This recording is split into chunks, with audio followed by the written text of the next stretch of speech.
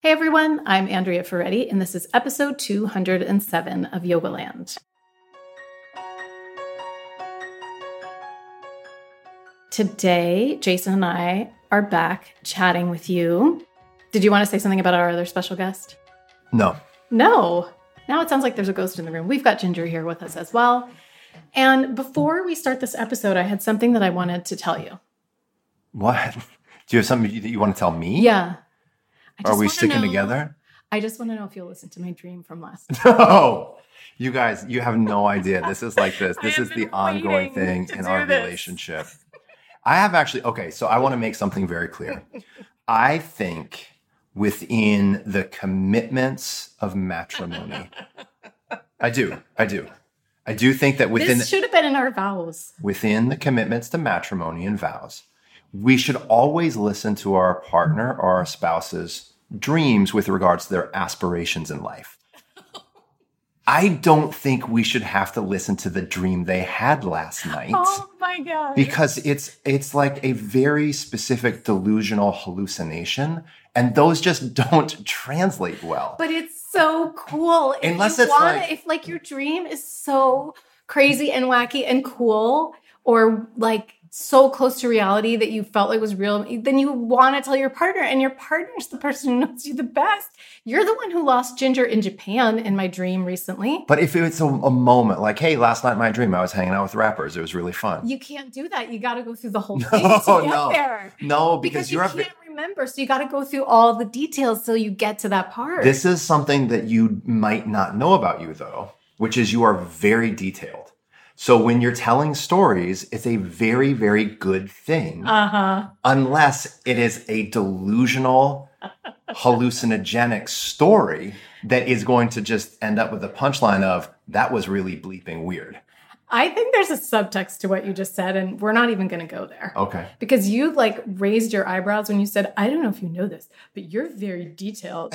No, that was completely with regards to story time. Listen, how does this have to do with yoga? It doesn't. So back to Yogaland podcast. What number podcast is this, by the way? 207. Man. Yeah. That's a lot of podcasts. It is. And yet... Do people still listen to it? If you do, you have my undying gratitude. Yeah. It's like one of those things where I think you went for a really long period of time looking at metrics, which actually kind of feeds us in to the work that you want to talk a little bit about today. Yeah. Which is, to be honest with you, I think to some degree we benchmark our success based on the most obvious, but not necessarily the most accurate indicators. You mean right? people do in general? Yeah. Okay. Yeah, I don't mean just you and I. Yeah. And so I know for me as a yoga teacher for a long time, that was the amount of people that came to my class versus the amount of people that came to the class before or after it, right? Mm-hmm. And then I remember kind of like early on Yoga Glow, they had this feature, they had this comments feature, right? And it was like this very loose way because they don't really share their numbers. They don't really share user statistics with us, right? In the same way that Netflix doesn't or whatever, right?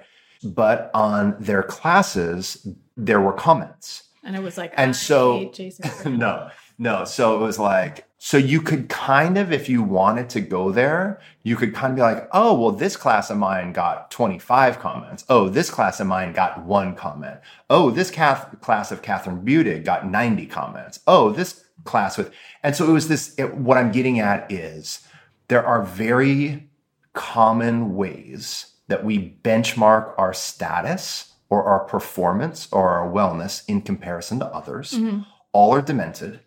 And almost all of them are not particularly accurate reflections of what's happening in your life or your relationships, right? Mm-hmm. And so I think that you wanted to spend a little bit of time today talking about some of the bigger myths in content creation and engagement with an audience. And I think that that's one of those myths, right? Is that it's about that top line, right? Yeah. I mean, it's interesting. This wasn't the inroad I was thinking of taking into the conversation, but as you say this, I'm realizing this period we're living in, these last 10 years, it's really the first time that small business owners that we have this idea of how many people, quote unquote, like us or not, and how many people, quote unquote, follow us or not. So it is really, really hard on the mind. And I actually think that I learned from you not to worry about top line metrics, because I came from, I started working on the web in 1994, and it was so exciting that we could see. I helped launch Prevention's website, and they're a huge brand. They had been forever. So when we launched their website, we had like 1 million page views in the first month. And it was like, wow, we have 1 million page views. So everything I ever did from that point on, I always expected that it should be the highest, right? The biggest was the best, until I started my own podcast. And I was like, oh boy, I have 80 people listening to this thing the first week. And you were the one who taught me the number of followers, the number of likes, the number of listens. They matter in the sense that, you want people to like you and listen to you. Sure. So of course, but they don't necessarily matter in terms of what your ultimate goals are, which are to make a living at what you do and to be able to keep doing it. Right. Yes. And so, yeah, I don't know if you want to say that. Yeah. Someone that always stands out to me as the huge exception, I'm sure there's other exceptions, and I know I've talked about this, but yoga girl Rachel Brathen, she's a huge exception to the rule, because she has a massive following, like a following that for the most part dwarfs most everyone else in the yoga teaching world. And she also has an incredible amount of interactive demand. So when she would travel, people would turn up. Hundreds of people would turn up. Right, I'm sure that her digital channels do really well. I'm sure sales do really well. I know that her book did really well, right? But I guess what I'm getting at is I actually think she's the exception. I think that the vast majority of top line engagement, the number of followers, first of all, it's often not a very real number. Like that's a very easy number to pad. But it also doesn't necessarily reflect quality engagements. I'm going to put it two different ways. It doesn't necessarily translate to the thing that you are selling, and it doesn't necessarily translate to your dharma, right? Mm-hmm. So I'm just going to give one example, and then I'm going to throw it back to you because I don't want to take this over, right? But like, I know very clearly that I sell one thing, and that's that I teach people things, right? Like I am compensated to be a teacher. Yeah. That's my service, right? And I know actually that that's my dharma. I think that I'd be happy to teach things other than yoga. I think at some phase of my life, maybe I will. Like I love yoga as a subject matter and as like an interpersonal process. But I think deeper and prior to that, I always wanted to teach people things. Like that's one of the few things I'm actually good at and I really enjoy. So for me, whether it's social media, whether it's this podcast, whether it's my trainings, whatever it is, I'm looking for people that want to learn.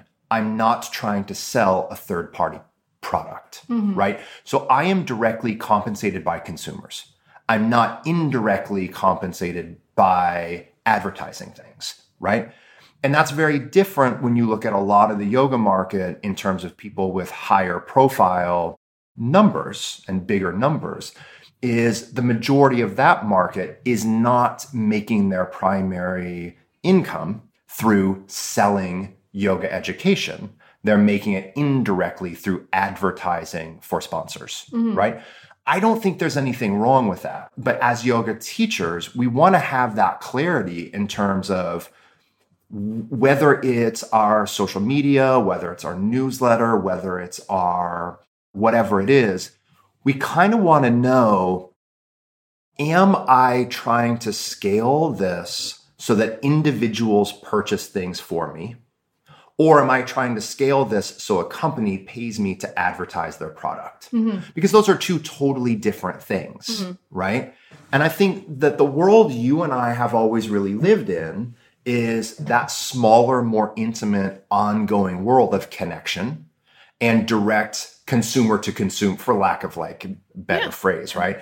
That consumer to consumer thing, right? So I think things that you and I really focus on, and I know that you're going to talk a lot about in the course that you're launching, is relationship building and engagement and building a base of students that are going to come along with you for a ride, not just purchase something that you suggest. Yeah. Right? Mm-hmm. I think that's a very important mental construct for people to sink their head into. I'll say one more thing and then you can pick this up, which is I think I have over 60,000 Instagram followers.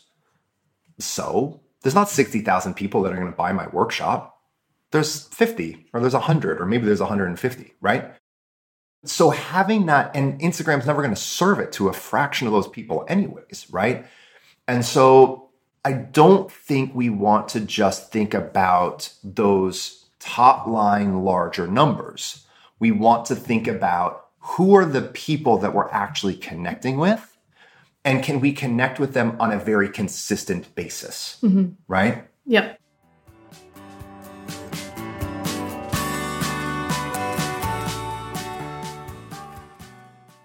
So I think that there's a few things that came up for me when you were talking. The first is that, and you said this a different way, but followers do not necessarily become students. So that's just like a really basic way to think of it. Followers do not necessarily become students. And what you want ultimately is you want students. That's how you're going to power your business as a yoga teacher on all the different levels. The other thing that I just want to throw out there is that you mentioned that sometimes people who are quote unquote bigger influencers make money through advertising. And I just want to kind of nod to the fact that bigger influencers, and we're talking like really big, do have more opportunities. They definitely have more opportunities for getting a book deal. They definitely have more opportunities for starting a clothing line. There are opportunities that come with that. You just have to decide if that's what you want. And if you do, Jason and I aren't really like the right teachers for you because that's just not how we've ever tried or wanted or had the opportunity to go. So our model is much more of, think of everyone who follows you as a potential student and treat them as such. Related to that is I just would like to, I've been thinking about this a lot lately. And yes, I am about to launch my course tomorrow. I'm teaching this free newsletter workshop, and I'm going to give the people who attend that workshop a little sneak peek of the course. It goes on sale.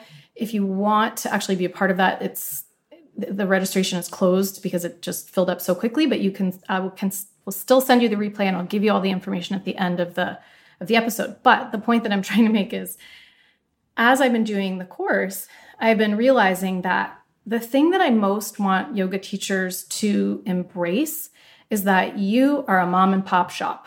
Yes. You are a small business. Yes. I hear a lot of, I'm afraid of sending too many newsletters. I'm afraid of bothering people. I'm afraid I don't know how to get them to buy. I feel embarrassed about, and I totally get it because it's taken me a long time to come around to this as well. Having worked for people for a long time and gotten my paycheck like through my boss and then switching to doing what we do, I understand it's taken me a long time to get to where I am as well in terms of my mindset. But the truth of the matter is, you are a small business owner and you need and deserve to make a living. And so if you have people following you or subscribing to your newsletter who don't like it when you mention a paid program that you have, then that's fine. They can unsubscribe or they can stop following you. It's not going to help you to have them continue to follow you. I'm potentially veering off a little bit, but I just thought of that when you were talking. No, I think you're right on. And I say this to people in my trainings all the time, especially over the last several months, because there are so many people acutely suffering. There are so many people that have lost their jobs. There are so many studios that have closed down. And the entire yoga world, I feel, has come to us and said, is it okay that we still charge for things? And the answer is, yeah, you don't have to lose your job too. Right. The world's not going to be better if you lose your job. And free yoga is not particularly difficult to come by. So there's many different compensation strategies, and we've talked about these in a lot of other podcasts. One of the things that I have really changed my tune over is I used to be really judgmental of people in their feed selling products. Because Do you mean like if they were selling someone else's product? yeah, Okay. yeah. Like to me, it's not like if you work for, let's say someone works for Kino's brand, OhmStars, and that person is like join OhmStars to take my class. That I don't think about that as selling someone else's product. Right. You know what I mean? Their livelihood. Yeah. It's more like, I mean, Andrea, you have no idea the amount of CBD companies that contact me on a daily basis. And you too, it's crazy, right? So I probably get 15 solicitations a week to do sponsored ads, and I just delete them. Because, and only because, people currently pay me to teach. But if they weren't paying me to teach, are you kidding me? I'd be like, do this CBD, do that CBD, do this. This is the best dog food I've ever had in my life.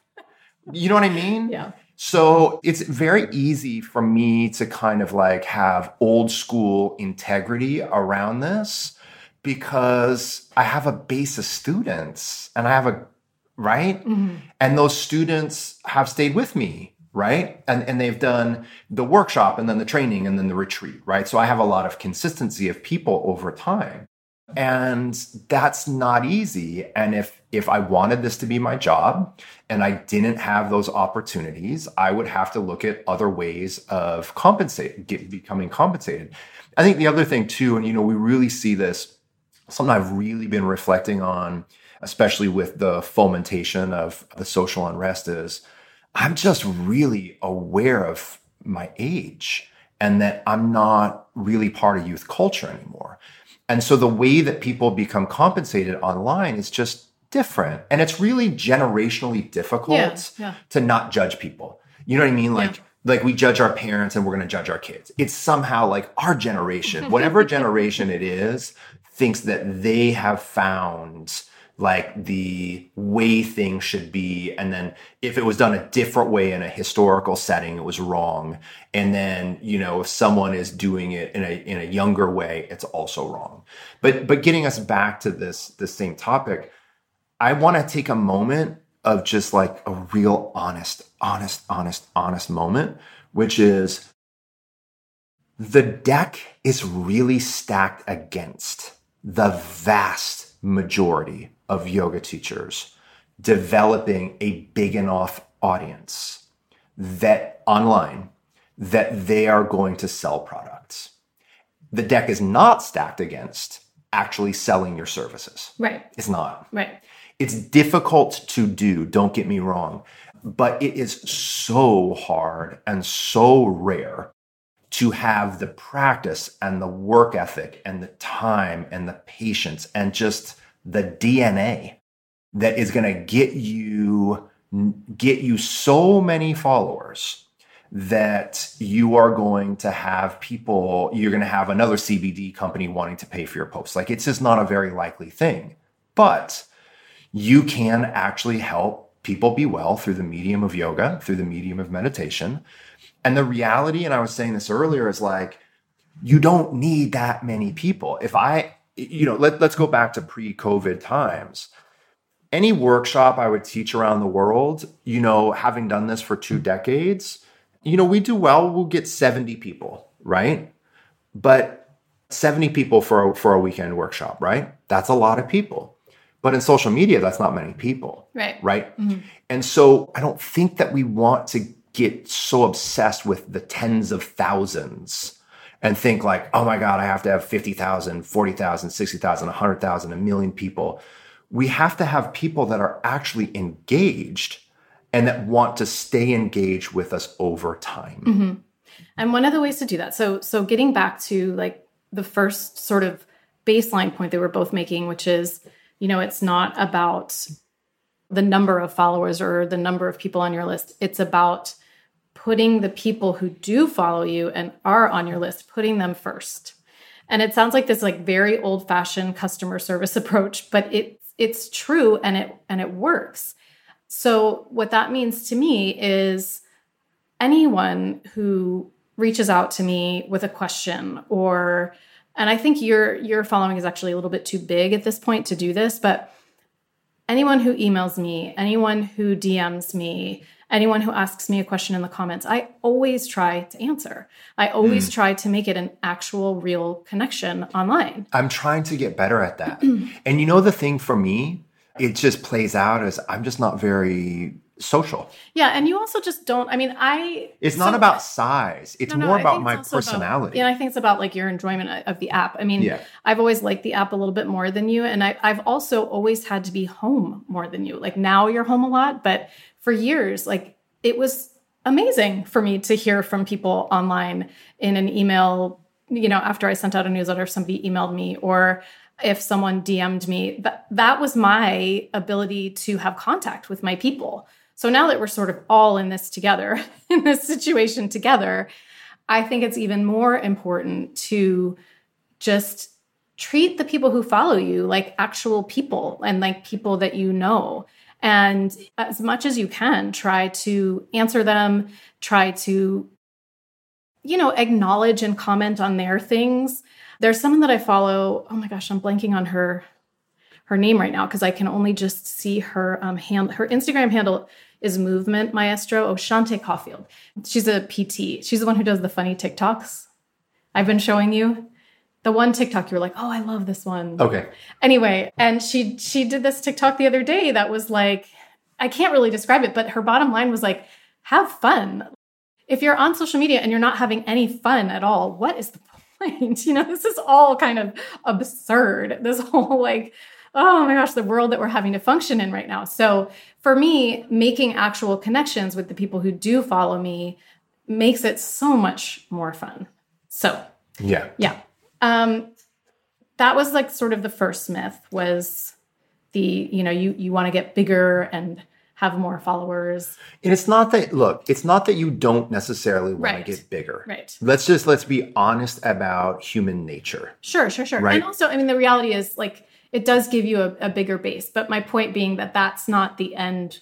That shouldn't be your sole focus. Not only should it be the sole focus, but it is often not an accurate reflection of the amount of people that value your teaching. And that's where we keep getting back to this idea of being a teacher, right? It's like there are sometimes an inverse relationship between people who have mass followings in social media and that also participate in those people's classes. Because again, Rachel Braithen, I think, is kind of an exception. There's a couple other exceptions. Kino might be an exception too, but Kino was so popular prior to social media, And although she's leveraged that medium so well, like she was such a committed student of a tradition that she had such a consistent base. She didn't make herself via that medium. She already had her own studio. She's been an expert at incorporating that medium, right? But the thing that I'm trying to get to is that having a big following very rarely translates to having many people that actually practice yoga with you. Mm-hmm. You know what I mean? And if everyone just pauses for a moment and thinks about how they engage with social media, they're almost never doing yoga to social media, right? No one does. So being engaged with someone in that medium is not the same as being engaged with them as an actual student, right? Yeah. I think another thing that you wanted to bring in is... basically just that when you start to create content, because that's the main focus of this course that I've created, when you start to create content, you're not going to see changes overnight. And you might not see changes for months or months or months. Yeah. You really have to commit and be steadfast in your commitment, which is why I just said, focus on it being fun, figure out a way to make it fun for yourself, figure out ways that you feel inspired to share instead of worrying about how you share. This comes back to being a business owner. You're a business owner. So guess what? You got to share that your business exists. Figure out a way that feels creative to you. Figure out a way that feels fun. And know that you're going to have to be incredibly cognitively flexible. Okay? So tech changes, the world changes, people's desires change, you change. All you can do is commit to keep doing it. You and I, our content has changed over the years. The focus of our content the way that we talk about things. It just does. The only thing that remains the same is that we create original content every month, if not every week. I was just today listening to a podcast with Rob Lowe, who I want him to be my friend. Oh. And I haven't actually. I wouldn't mind that too much either. Rob can come over anytime.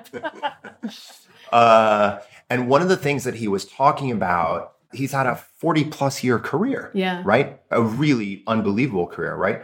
And one of the things that he's talking about is that he's always been dexterous. And that's the word that he used. Like, he's always been dexterous, and he's always been able to adapt to changing demands and changing mediums. And I think this is something that I've always wanted to be. You know, I actually have this huge fear of being left out. I don't have to be the center of attention, but I don't. Oh, really? I'm just kidding. But I don't want to be left out. I meant like I want to be the one that's like, no, I'm good. I'm not going to join, but I want an invitation. I don't want to go. But you know what I mean? And so I have always felt like, hey, you know, I need to make sure, both for my own human interest and then also for my ability, I believe, to teach certain things that are of value. And they're both things. I think that I teach things that are of value, and also, like, I want to continue for my own sense of purpose to be relevant, right? And to be relevant across generations. And so for me to do that, I can't ignore mediums. I can't ignore changes in culture. I can't ignore that for some reason, everyone that is younger than me that does yoga wants to learn how to press in the handstand. I don't understand why people care about that. Like, I really don't. I don't get it. Can you press it? No, you can't. No, but I can balance in a handstand fine. Yeah. I'm too tight. Yeah. I'm also probably not strong enough. But my point on this is, like, it's not for me to understand why someone wants to do that. It's for me to say, oh, you want to do that? All right, let me see if I can help you figure out how to do this, because this is of value to you, right? And so we have to be very dexterous in how we relate to other people, and dexterous in how we relate to our own craft. And if we don't, we're left in the dust, man. And I've seen it so many times with so many teachers who didn't cross over into a different business model because they are very stuck and steadfast on an old business model, right? I really like to think of it as flexibility, because think about dexterous. it. That's why I'm like, think about it. Like, what are we training ourselves to be able to do, you guys? We're training ourselves to be more open, to be able to, you know, withstand changes and be steadfast and, you know, not react, but respond skillfully. All of these things require cognitive flexibility. So think of your business in the same way. You could sort of like kick stones and be like, oh, I don't want to do bleh. Or you can be like, okay, I get to learn this thing now. I wonder if there's any way I can make it enjoyable for myself.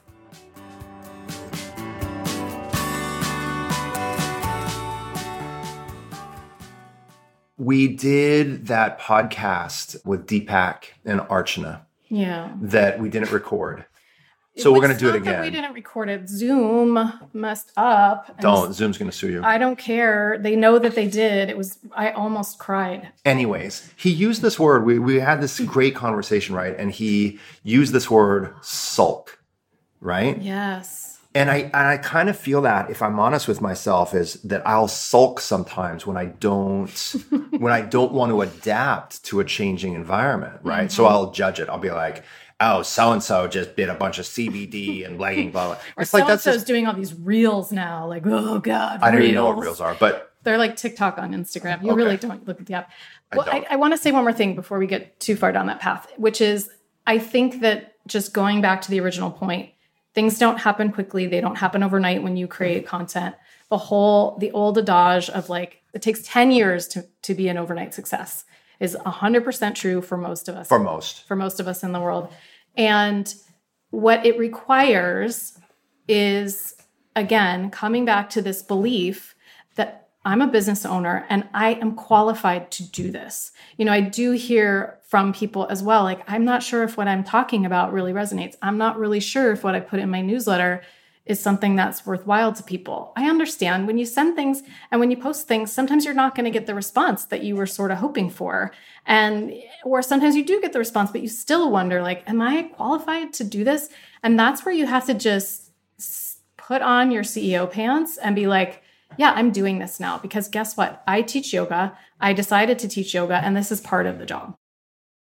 There's two things that are coming up for me related. The first is, as you, I think, know, I used to travel a lot. Oh my God. Really, I hadn't noticed. And I would arrive at like wherever in the world. And if I wasn't being picked up by a studio owner or manager, I would push a button on my phone and a car would come and meet me within like 5 minutes. And if it took more than 5 minutes, I'd be so annoyed. Okay.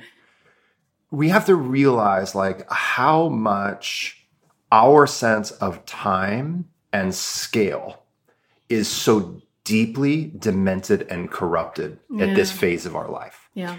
Because it takes, for the vast majority of people, an incredibly long time to develop a sustainable business. It just really does. But we don't see it that way because often in these feeds, and it's no one's fault, it's just it's our lack of discretion and discernment. It's also the reality, speaking in this app, is like, to me, it's a mental junk food diet that everyone is on. Like, you know what I mean? It really is. I think there's a lot of mental illness as a result of it. Yeah. I think if we're honest with it. Yeah. But the point is like, culture has always been crafted by media. Media always shapes culture. It's this ongoing interactive dynamic. And we can't not fast forward what we believe is our time scale for success. We think like, oh, but that was a killer post. Boom.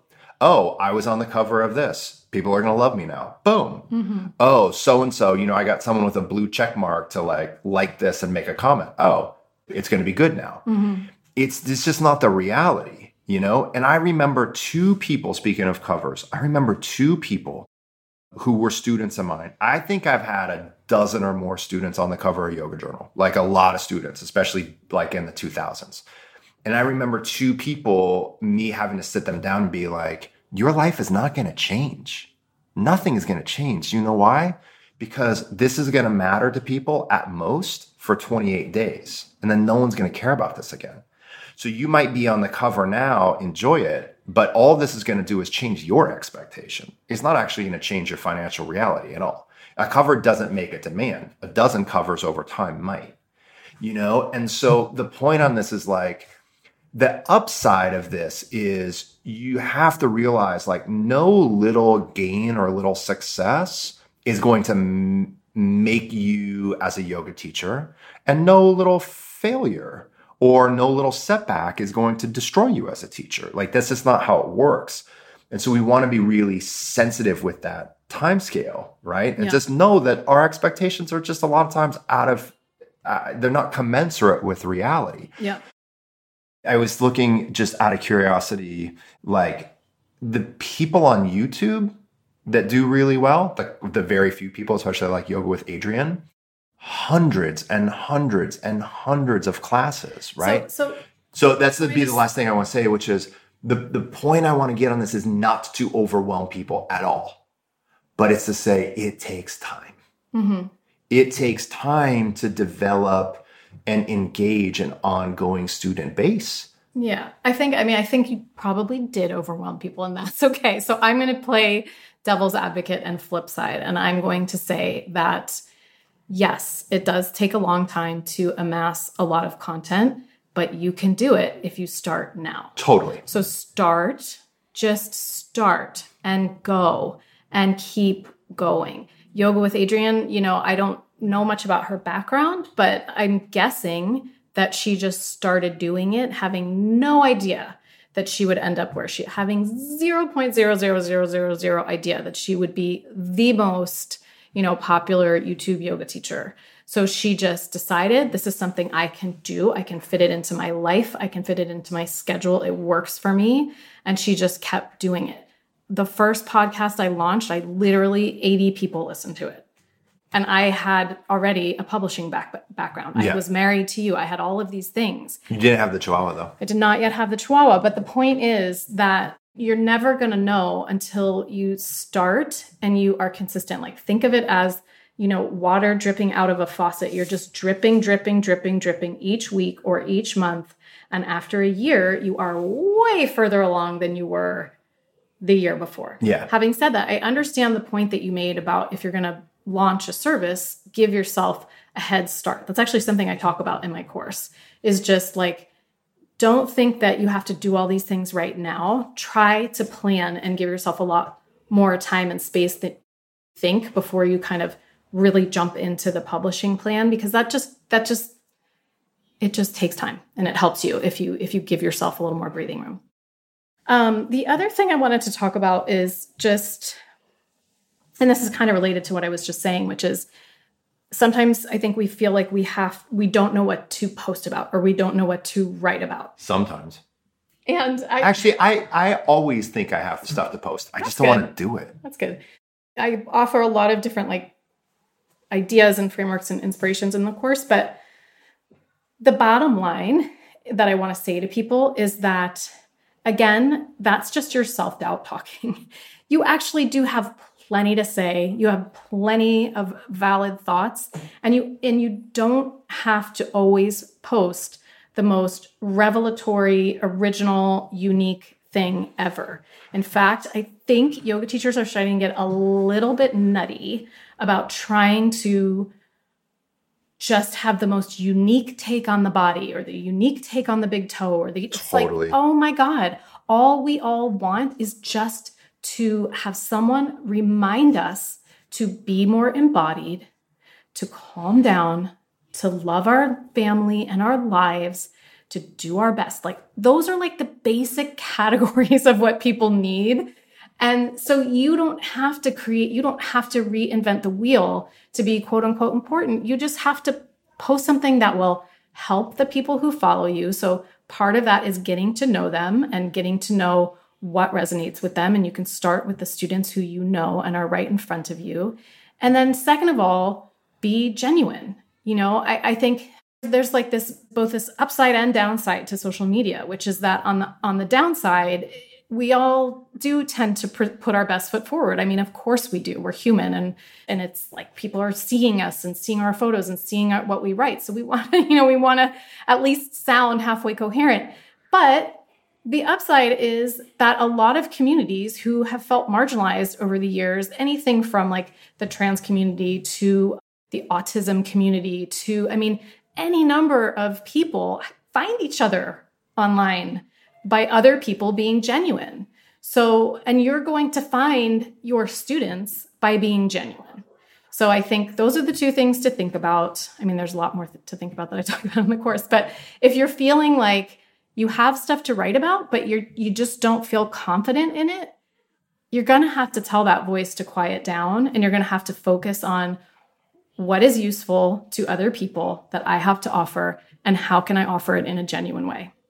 I think that one of the challenges of feeling like everything you do has to have this massive impact and this poignancy and this kind of poetic verse and this messianic zeal is that that's hard to do time and time again. And even if you do it, most people will start to zone out on it. Yeah. Right? Yeah. And so as a teacher, if you feel, or as just a person, if you feel like every moment that you post has to be this like unbelievably measured thing, that's a lot to live up to over a period of time.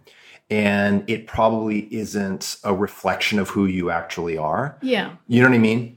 And I think that that's part of the problem that we all get ourselves into, is we start doing these things that aren't real reflections of our totality. And that becomes incredibly draining to people. So draining. Can't keep that up for long. You just can't. Unless you're a little bit cuckoo. Well, there's some of that. Yeah. There's actually a lot of that. I think another thing that it comes up for me on this is Like, I am not an artist. I'm not a musician. I'm not a writer, but I have a deep need to express certain aspects of my humanity, right? And so I think that for me, it comes off much more in teaching. And actually, as a total aside, like, I almost never create content, including social media content, outside of teaching. It almost pretty much everything that I post about or write about in some other context came up for me when I was teaching it. And then afterwards, I take a mental note and I'm like, oh, I can use this phrase or this technique or this thought that came up for me when I was teaching. And then I can do like a little quip about it, right?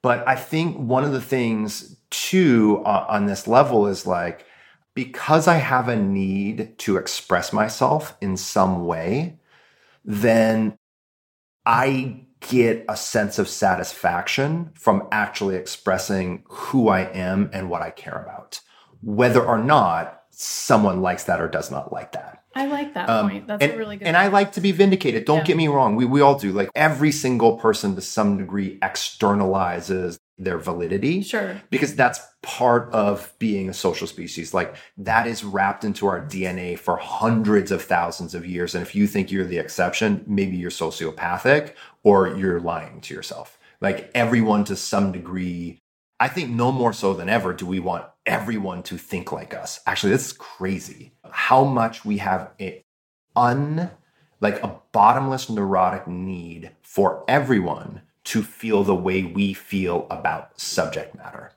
But anyways, bottom line, we can allow some of the content that we create to just be genuine expressions of who we are. And then people are into that or they're not into it, but at least you're expressing who you are. And that fills this very deep human need, especially if you have things on the inside that you want to communicate, but you don't have a different medium to communicate those things. Yeah, I totally appreciate that. I mean, I think that's why I started writing in the first place, is just because I felt like it was a medium where I could express myself and it just made me feel better afterward. So I'm happy to hear that it feels like that for you sometimes. That makes me happy. This is going to sound silly, but like, if I had any talent whatsoever in other avenues, I would probably do something else. I would probably do something in the creative or expressive realm, whether it's film or writing or whatever it is. Like, I, as a person, have a deep need to express myself when I need to express myself, which is not most of the time. You know what I mean? Like, I don't all day like need to tell you what's on my mind, but I have a deep need to express parts of my humanity. And I'm not like being cheeky. Like, I genuinely don't have artistic talent outside of communication. Like, I'm a good communicator. I'm a good verbal communicator. So wanting to teach people things and wanting to express myself, that those things come together for me when I teach. And that then becomes the engine of my content. I don't know. I mean, I think that unicorn cake that you drew for Sophia and then you painted it was pretty darn good. It was, but we watched like a very specific YouTube video on how to do it, but it was pretty good. It was pretty good. It was before the unicorn cake was a unicorn. Did you do it? I don't remember seeing it. Did you guys finish it? First of all, let's start with Ginger. With the Ginger photo? The Ginger photo from Balmy Alley. Yeah, that was good. But we digress.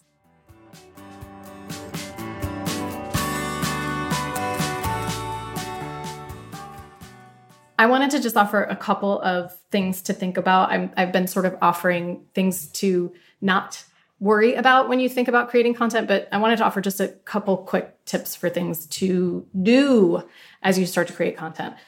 And the first one is cry a lot. To figure out a scope, right? I remember early on when I got to Yoga Journal, a couple of years before I started working there, it had been much more of a new age magazine. It had kind of veered off into more like crystals and that's fine. I mean, it just called itself a new age magazine. Anything that has a long tail goes through different identity phases, including individuals. Yeah. So when I started there and we had a new editor who you know, she put up at that time, it was like a PowerPoint, like it was like those transparencies. Right? Remember?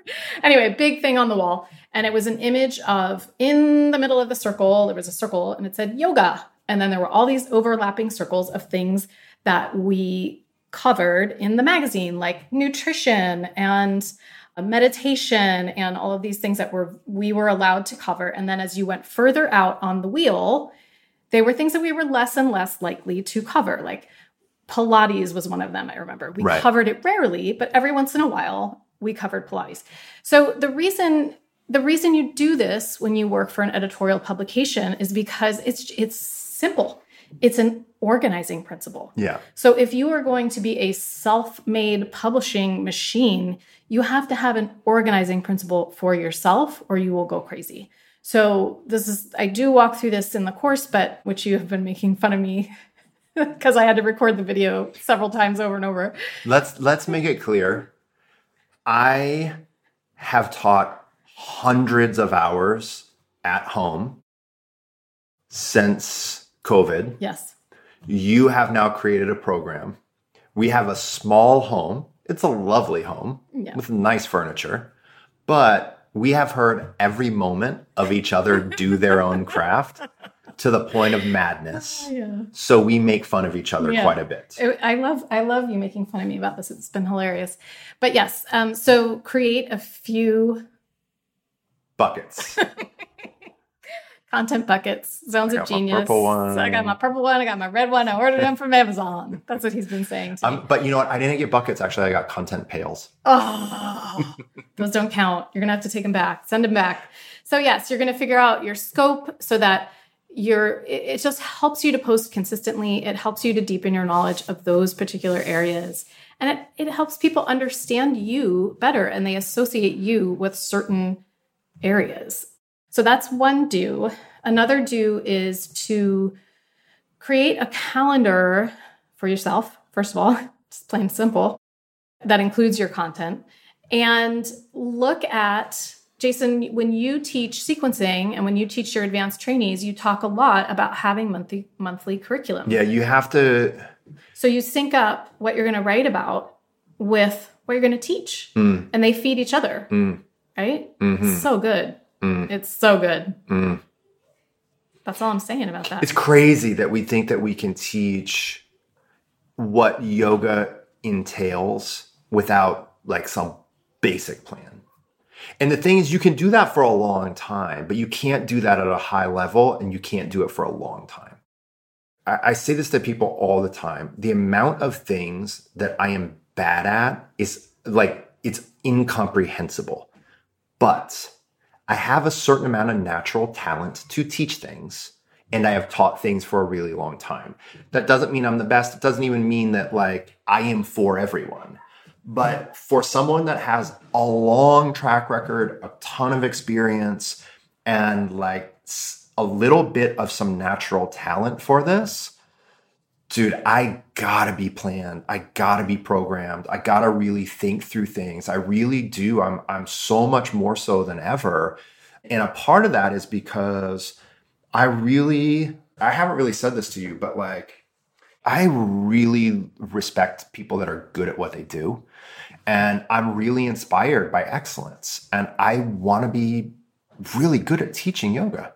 You know what I mean? So like, I don't want to just like crank out class after class after class after class and post after post after post. Like, I want to really hone this craft and help people do it in this really skillful way. And to do that, I think that you got to have some, like you're saying earlier, some scope, some focus, some organizational tools. And I resisted that for so long, in part because I thought that would encumber my spontaneity and creativity, and it doesn't. It anchors it. I think so too. Yeah. I think it just deepens one's ability to learn. It just really does. It creates growth. The more conscious you are, the more you grow. That's just, yeah. So the last thing I will say as just a little tip is I'm not a big, you have to post every day or you have to post 6 times a day kind of a person, because to be honest, doesn't fit into my own very busy, well-balanced offline life. And the more research I've done on the topic, the more I've learned that you have to set up a posting situation for yourself, especially on social media, that you can maintain. Because what happens is if you start off posting 6 posts a day and you do that for a month, that's great. You'll grow your following. It'll signal well to Instagram that you're a real account. You'll, get to the top of people's feeds. You'll get a lot of engagement. And then let's say you drop off to 1 post a day. Then you drop 45 days off to 2 posts. We're just going to skip over that because it's getting long. 2 posts a week. You are going to lose a lot of engagement, and it is literally going to have a boomerang effect on your account. So it is better to just post as much as you can post and maintain, as Neil Patel says, for the rest of your natural given life. Now, having said that, I think if you can, it's a really good idea to show up daily in your stories. And that's because stories are much easier to create. They are much more casual. They can be much more just part and parcel with your actual life. And then you can sprinkle in some of your content promotion as well. But you don't have to craft a caption and you don't have to think about, you can, that's where my Chihuahua pics go. And by doing that, you're showing people the human side of you, how you spend your time, and you're keeping, quite frankly, to be just totally honest, you're keeping yourself top of mind for people. When I did my 45-day hiatus, which I've just barely come back from. Your fast. My fast, my cleanse, my purge. I didn't know if I would come back, but B, I got so many other things done, So I think that's the only other thing I want to throw in there, which is that many people can become so dependent, not just on posting, but then constantly checking how is this doing? How is this doing? How is this doing? That I think that if you are spending hours a day on an app, I think those are hours a day that you could be doing other things that might be better for your life and for your mental health and for your development. So that's the only thing that I want to kind of throw in there is be consistent, but try not to be overwhelmed with it as this as if it is the single solitary place you're going to make your living. I think that's where planning and writing things ahead of time can really help. Because I find that when I feel really inspired and I write a post and I post it right away, that's when I'm sort of all day did people respond to that one? Right, did they love me? But when you do it ahead of time, then you go back and read it before you post it, and you have to make yourself post it because you're it's not that amazing. It's not that amazing. In my head, that was so amazing. So it's amazing how just the emotion of a moment colors an experience. Yeah. Right. Mm-hmm. So when that emotion has run through you, that experience is a very different thing. Yeah. You're I don't know why I thought this was such a poignant thing. It's just what ifs. I was just talking about my dog sniffing a jasmine plant, and I went meta there. Yeah.